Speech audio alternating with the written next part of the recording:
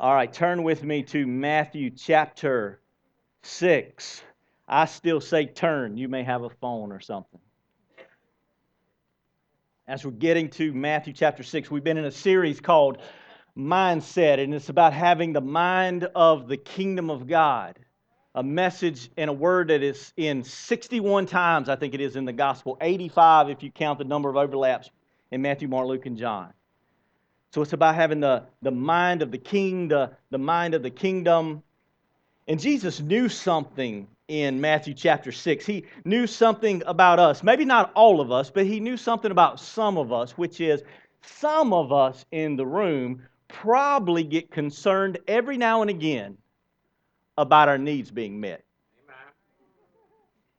Am I completely off base? But is there anyone in the room that can say that at times in your life you become concerned by the bills, the things going on with the kids, sort of these needs and necessities of life? Anybody that sound familiar with? So like, upon occasion I've been known. In fact, you might even say that upon occasion you've been known to worry, to be anxious. And so then God comes to us through this word delivered through Jesus, and he says this. He says, don't be anxious. And you're like, well, how am I not supposed to be anxious? And he explains in Matthew chapter 6 that the reason we're not supposed to be anxious is because you're loved by God. Do you know that? It really starts there. You got to know that you're loved by God. He says that if I love you, you know what? There are some birds out there, and they're not worried about what's going on. And there's some lilies out there, and they're not worried about the economy or the job situation in Chester or whatever it may be. And he says, don't you think that if I will take care of them, I'll take care of you? And then the verse I'm trying to get to is this. It is verse 32 and 33. Matthew chapter 6. For the Gentiles, that would have been us, eagerly seek all these things. Just real quick, let me stop there. How much of your life is spent being consumed by taking care of what you will eat and what you will wear and where you are sheltered? Let me just ask that question one more time because you might not have been ready for it. All right, so how much of your time, effort, energy, thoughts are consumed with what you and your family will wear, what you will eat, and where you will be sheltered? And he says, for the Gentiles eagerly seek all these things. For your heavenly Father, He knows what you need. He knows that you need all these things. But seek first His kingdom and His righteousness, and all these things will be added unto you. Now, a lot of us will actually miss that part about seeking first the kingdom, and we'll get into this thing of, well, how much? And that's this issue that goes around in the world of the church, in the life of believers all the time. Well, how much is enough? Because I venture to say that everyone in the room actually has more than most of the people that this was written to.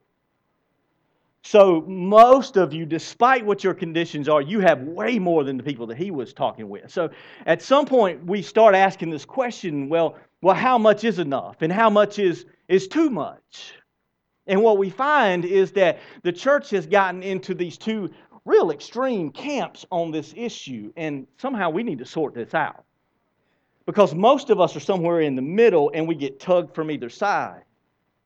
So what are the two sides? Well, one is this thing that being poor is pious, that being poor is more holy than anyone else. In fact, early on in the life of the church, there were men that separated themselves out. They took what's called a vow of poverty. Have you ever heard of that?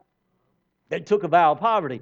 Many of them would leave the world, literally leave the world, go into the desert. In fact, one was known to live on a ledge with virtually nothing, no shelter, nothing. Fasting and trying to live out this command that he saw in Scripture where he told the rich young ruler to go sell everything. He took it to the extreme, and he did. And so over the years, the early church, as it's moved on, has always had a bit of an uncomfortable relationship with things, with money and things. So one extreme has been just get rid of everything and you'll be holy, kind of like the rich young ruler. But then others look into Scripture and they find that we're able to ask God, and He says that He'll give us whatever we ask. And so there's an extreme over here that says, well, if you're not just affluent and flourishing in life, that something's wrong with you, that everybody's supposed to be prosperous and everybody's supposed to have everything. You ever heard of that? Yeah, now I don't know if the first camp has a name, but the second camp, they'll have some names associated with them. You ever heard of like name it and claim it and all these different things? And a lot of times we throw names at each other. And it's kind of like poopy face. What does that mean? I don't know. Just you're a poopy face. You're this or that. You're a name it and claim it. You're a poor and righteous. And, we like to name each other. And so I need a way to sort this out. I don't know about you. Amen. To see, God, what is it that you want me to have?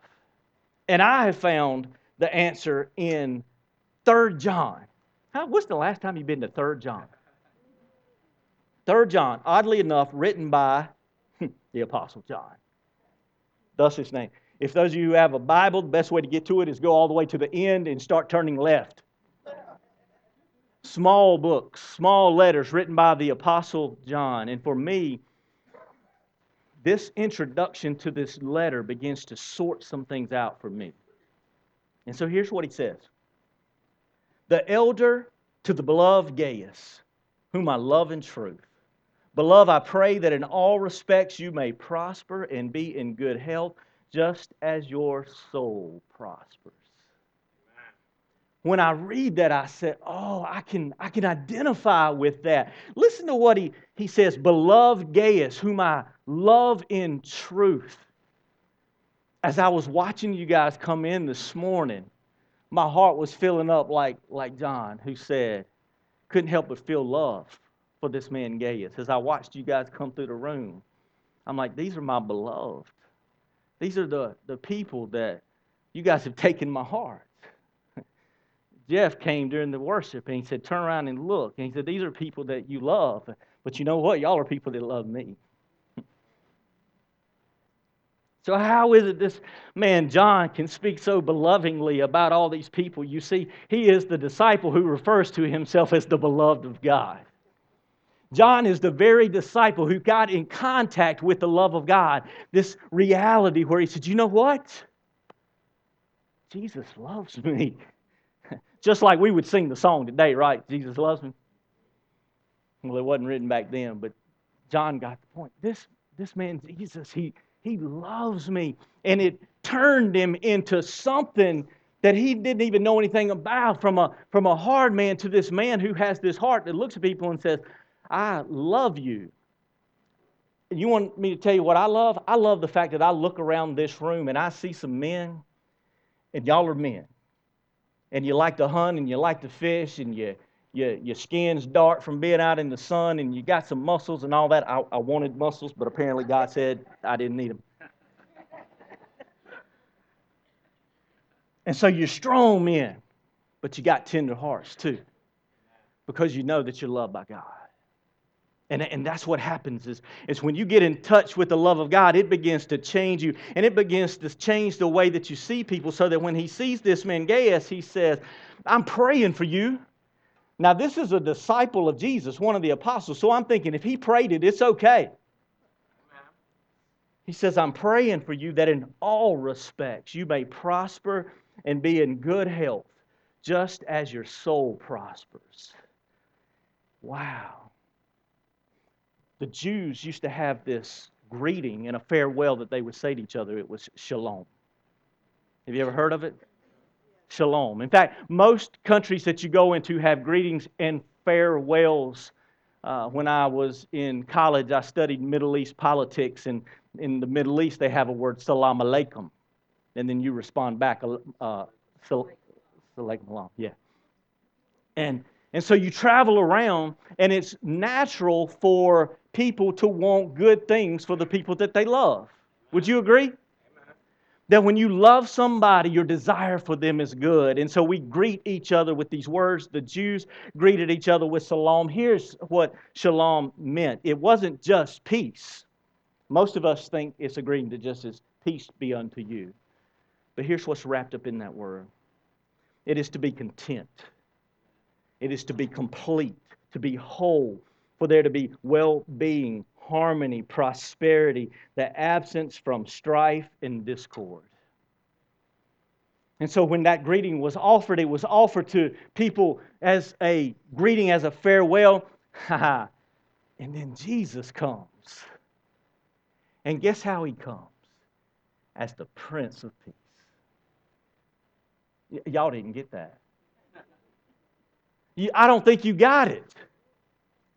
Because when Jesus came, he comes as the Prince of Peace, the Prince of Shalom, who says, I have come to bring you contentment, to make you complete, to make sure that you're whole, that there'll be well-being and harmony and prosperity in the absence of strife and discord. And you say, but Kevin, there is not an absence of strife and discord.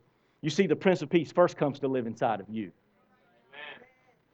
And you see, once the strife and discord is out of you, then it moves into your family.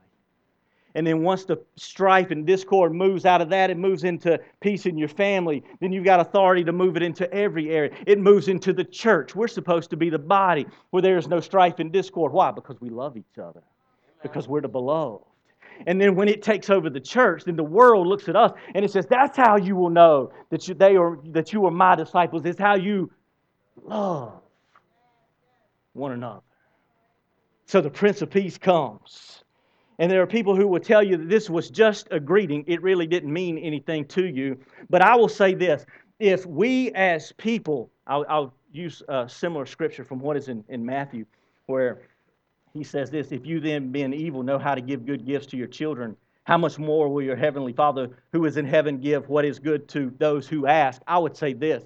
If we know how to wish each other well, and I don't know a parent who doesn't wake up every morning and want the absolute best for their children. Can I get an amen? Amen. In every area of their life, right? It's like, yeah, I want them to be rich, but I'd love for them to be rich and sick today.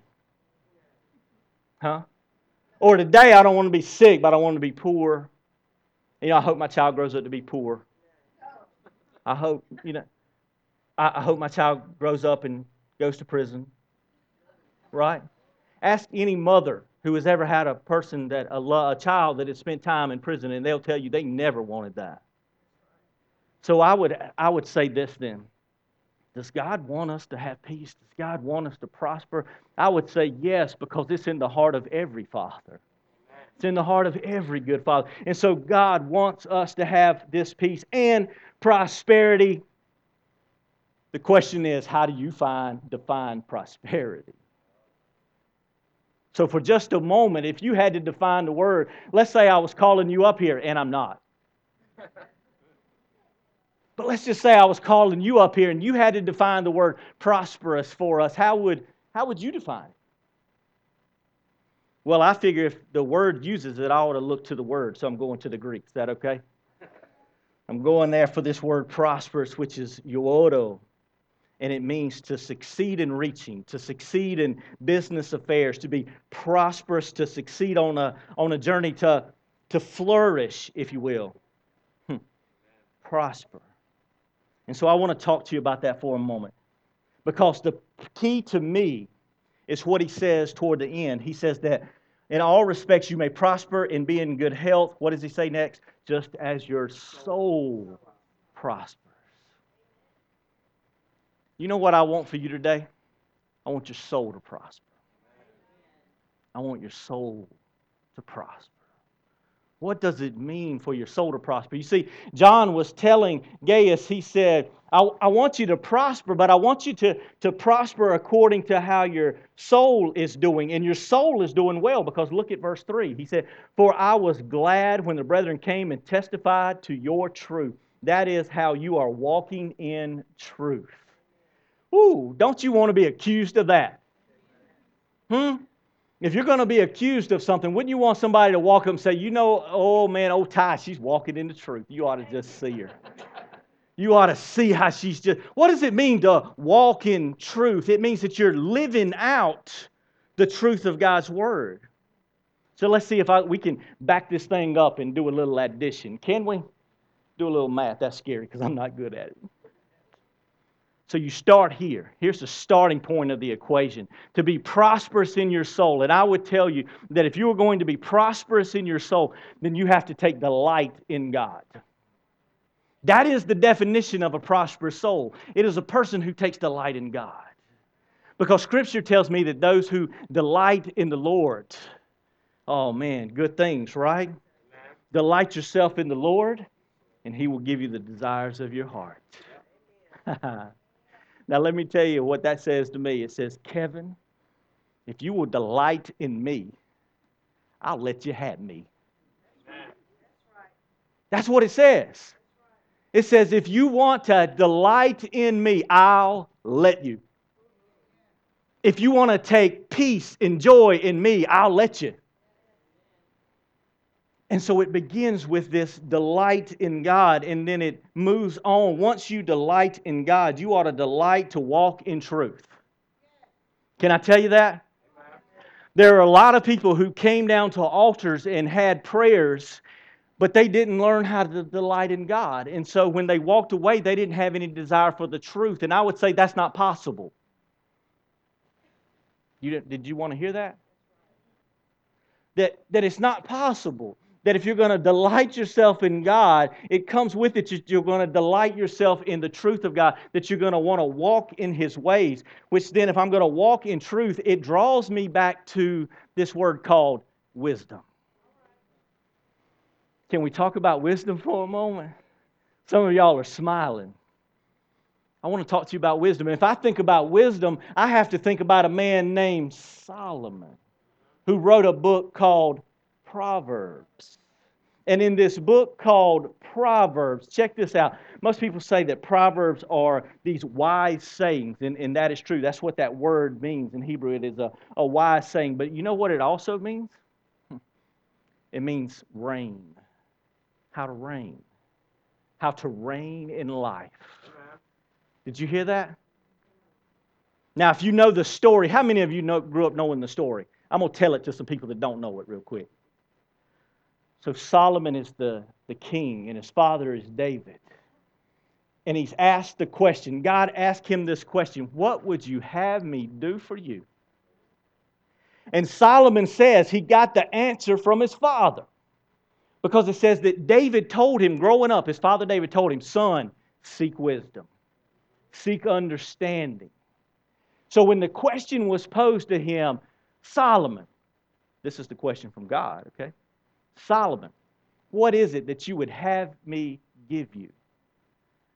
Solomon says, Lord, I got this great people I'm supposed to rule over, that I'm supposed to be king over. God, will you grant me wisdom that I might walk in your truth? And God told Solomon, He said, Solomon, ooh, you have answered well. And because you have not sought for honor and for wealth and prosperity, I'm going to give you wisdom. But I'm also going to give you honor and prosperity and wealth. Wow.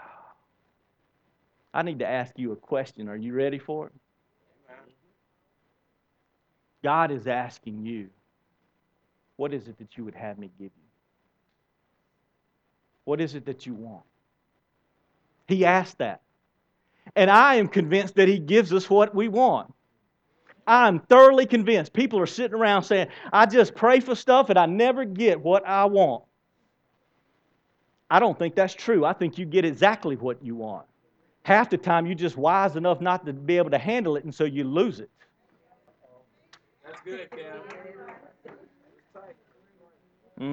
I might need to say that in a different way for somebody who didn't get it.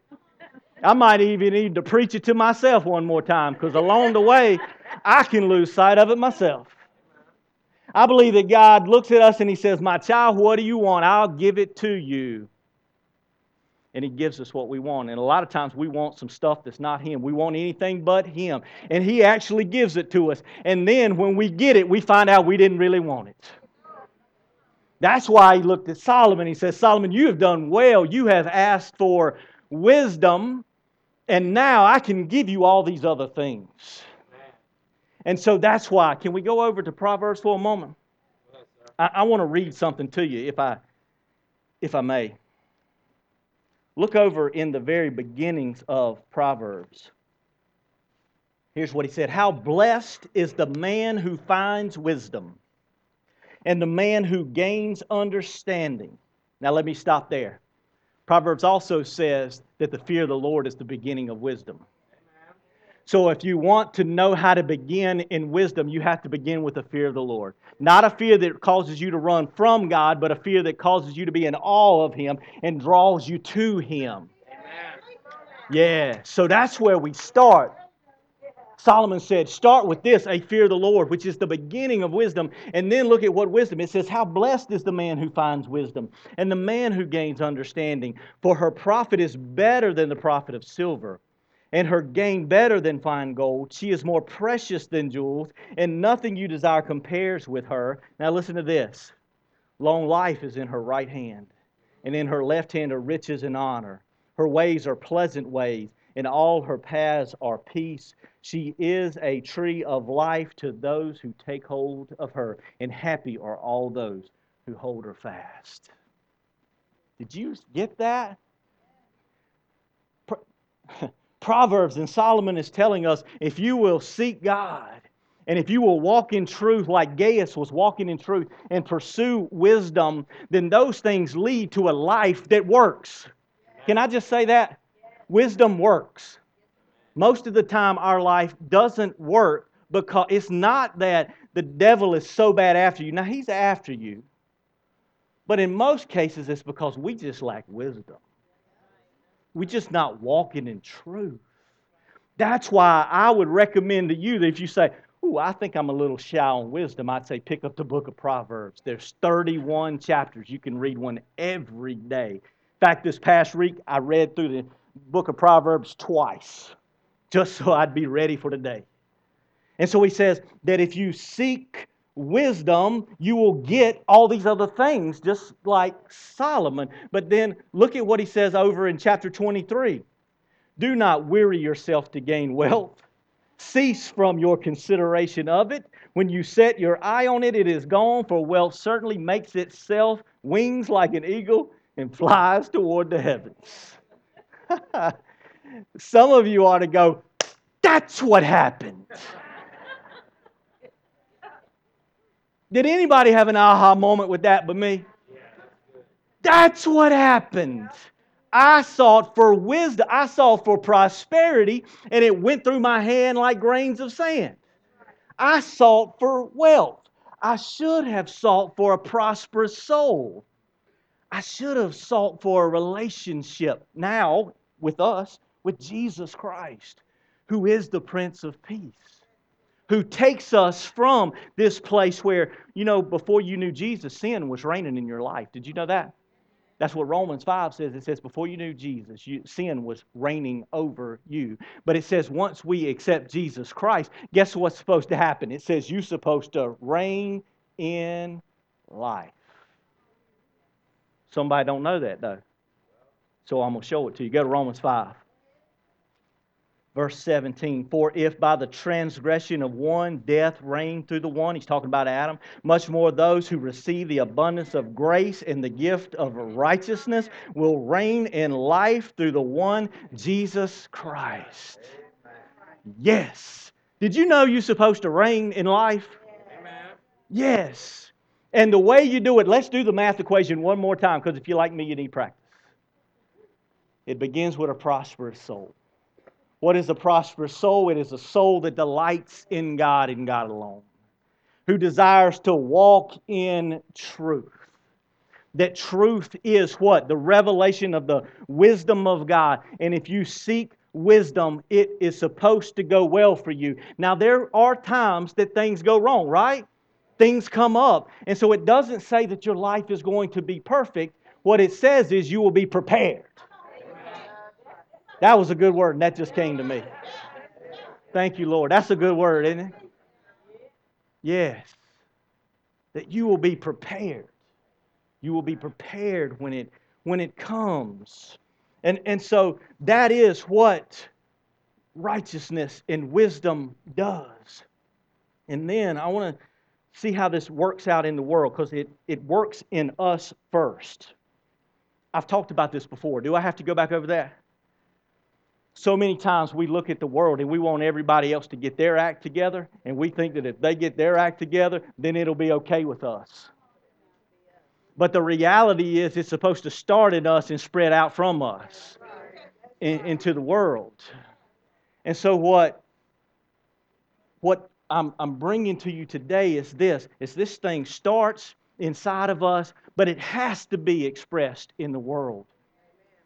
That's why Proverbs 29:2 says this: when the righteous increase, the people rejoice. You ever been in an environment where righteous people were moving? You ever been in a family that was full of righteous people? I remember one time, I'm going to try to do from small to big and see if this makes sense. I remember one time I was invited over years ago to Pat and Chris Beery's house. And when I walked in the room, I said, "Ooh, it sure feels peaceful in here."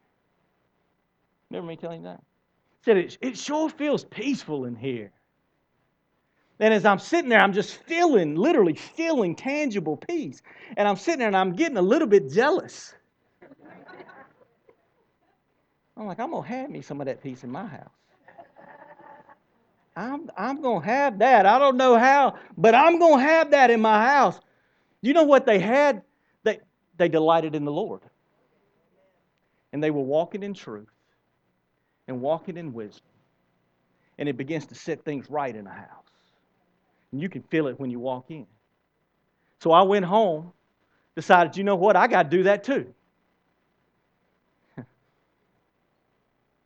And nothing excites me more than when somebody says, "Man, I feel at peace in your home. I feel welcome in your home." Molly brought a blanket one time, and she left the house and she came back and she said, "I hope you don't mind. I'm just going to hang out by your pond with my blanket." And for me, I was like, "Yes! It's there."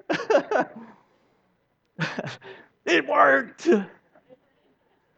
But it worked with some stumbling and bumbling, I think, for me, because, again, you don't want to go home today and go, "Oh, nah, I'm going to have me some peace in my house, too." And like, okay, peace come. And you can't figure out, you can't even seek for peace. What do you have to seek first? You got to seek Him. You got to seek Him.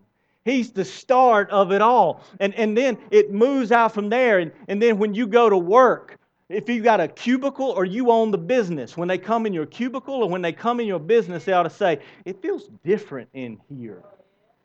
It's different that the whole room can be in chaos, and you walk into the room and you're the man of peace for the hour, the woman of peace for the hour. And once you get in there, you begin to change things, and it's why? It's because you carry God. You carry the Prince of Peace. And you carry a reigning in your life that says, "Hold on, we ain't having this chaos. We're not having this disorder, and we're not having this backbiting, and we're not having this stuff where everybody's trying to get ahead of each other. We're not going to have that. We're going to have some peace." Now, how do you do that? Most of the time, you don't even have to say too much. You just live that way, just like they never told me, "Now, when you come in here, you're going to feel some peace." They never said it. You don't have to walk in a room and say, "I'm about to control the room." Now, we all smart enough to know that's not going to work, right? Okay. You just be who you are, a child of God. And you just carry that. And so it says in Proverbs that 29:2, it says, when the righteous increase, that says become great. When the righteous become great, the people rejoice. But when the wicked man rules, the people groan. You ever been in a place where the wicked ruled? Yeah. You ever been in a house where the wicked rule? A community where the wicked rule? You ever went to work for somebody where the wicked ruled? And it makes everybody around groan. And we would rather shout at the darkness than to carry a great light. I'll say it one more time. Because there are times you'll want to shout at the darkness. You'll want to pick up the paper and start shouting. Man, when I got the call about those young men being shot again, I got mad and I wanted to shout at the darkness. And I said, you know what? There's not a problem with darkness. It's just as dark as it's ever been. The problem is all the people of God going to share a great light? Oh. So when the righteous increase. But then it says this. It says there are 3 things that cause the earth to quake and 4 that the earth simply cannot bear. And here's what it says. One of them is when a slave becomes a king. When a slave becomes a king. What does that mean when a slave becomes a king? It means when you do not know how to rule over the circumstances and the situation in your life, guess what happens when we give you a promotion? Oh. Oh. Because I bet somebody in here has prayed for a promotion. What's going to happen if we get more of you? What's going to happen if we get more of you? Here's what I believe is going to happen. We're going to get more of Jesus. That's what I believe. That's what I believe God is taking you. That is what it is. When you delight in the Lord, your soul becomes prosperous. You begin to walk in truth like Gaius. When you begin to walk in truth, you walk in wisdom, and the things of the world become settled because we are supposed to reign in life. Have I made that point clear? Just checking. So Solomon's reign is a foreshadowing of the reign of Christ when He comes. And we are those who carry that into the earth. This walking in truth. In fact, I'll tell you a quick story. When I went to India years ago, it's probably been about 12 years ago, the Christians in India were just messing the whole place up. I mean, they were just wreaking havoc on stuff. And you're like, well, how was that happening? What they would do, now, India has a caste system. Okay? So there are priests and there are upper class and then there are people who are just poor. And you don't get to move out of those classes. It's not like America where you can work and move out of those classes even if it's hard. You just don't get to because you were born into it. It's like you're a card-carrying person. So you don't get educated. You don't get anything. But here's what the Christians would do. They would go in, and I guess they took James, the book of James, literally, because, it says pure and undefiled religion is taking care of orphans and widows. Yeah, well, that's what they did. They went and grabbed up all the orphans, all the people that nobody wanted, and they brought them in, and they started teaching them the love of God. And they made them mighty warriors of God. Those kids can pray. I've got a friend today, his name is Spurgeon. And he owns an orphanage. I guess you say owns an orphanage and a school. And he takes in everybody that they don't want. And he trusts God to provide. Now, prosperity there doesn't look like prosperity here. But I'll tell you, he's prospering because he's got his things in order. And he teaches those kids English. And you know what happens when you know English? You become marketable. And now they want those kids because those kids know what a lot of people don't know. Those people are sitting down reading books, and a lot of people over there can't. It blew the caste system up, and that is exactly what it's doing. It is blowing the system up. Because why? Because some Christians went in, did what God said, and now they're releasing this army. This army. And those kids, they walk out and they graduate these kids and they go out and they give away everything. So this is not about how much money you have. They give it all away. We've got some people in this room that have decided to give away those things. Why? So that they might spread the gospel. Why? That's a call on their life. In fact, those young men and women in India, they say this. They look up and they've got the martyrs on the wall. That's right, the people who died for the gospel. They've got them on the wall, and they say, I want to go be one of them. And you're like, as an American, you're like, excuse me, what? They're like, yeah, I want to go and die for Jesus. And for us, we're like, what? And then you look at Revelations and it says that they overcame by the blood of the Lamb and the word of their testimony, and they did not love their life even unto death.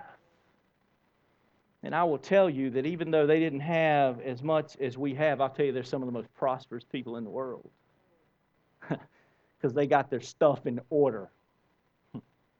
And so I want to just ask a simple question for you today in closing. There's a song that we sing, It Is Well. It was written by a man who had lost his wife and lost his kids, and he was headed to try to make amends with things and get things in order, but he lost everyone that he loved, and he pens this song, It Is Well With My Soul. It is well with my soul. I want to ask you a question today. Is it well with your soul? Is it well? Is your soul prospering today? Yeah, that's it. Yeah, that's what we want. We want everybody. That is exactly what I want. It's for the entire room to say, yes, it is well with me. Yes, my soul is prospering. And not everything is, I look out at you and y'all are in different spots. Everybody's in a different place. So you don't look at someone and judge them by another person. You just look at that person and say, how is it that we can move forward so that you might reign in life? You know, what is it that we got to do? But we want to make sure that we've got the beginning right, which is this. Do you delight in God? Yeah? So just for a moment, can I talk to the person that might be in the room that says, you know what? Sin is reigning in my life. Sin's reigning. And my life's a mess. And I would say, yep, and it's going to stay that way. That is the trajectory of sin, that it leads to death. And I would like to ask you if you would desire for it to be well with you. And I would tell you that if you desire for it to be well with your soul, that it can happen in an instant. As soon as you make Jesus Christ the Lord of your life, as soon as you yield to Him, as soon as you decide that you know what? You are in sin, and you turn your heart to Him, He receives you in as the beloved of God.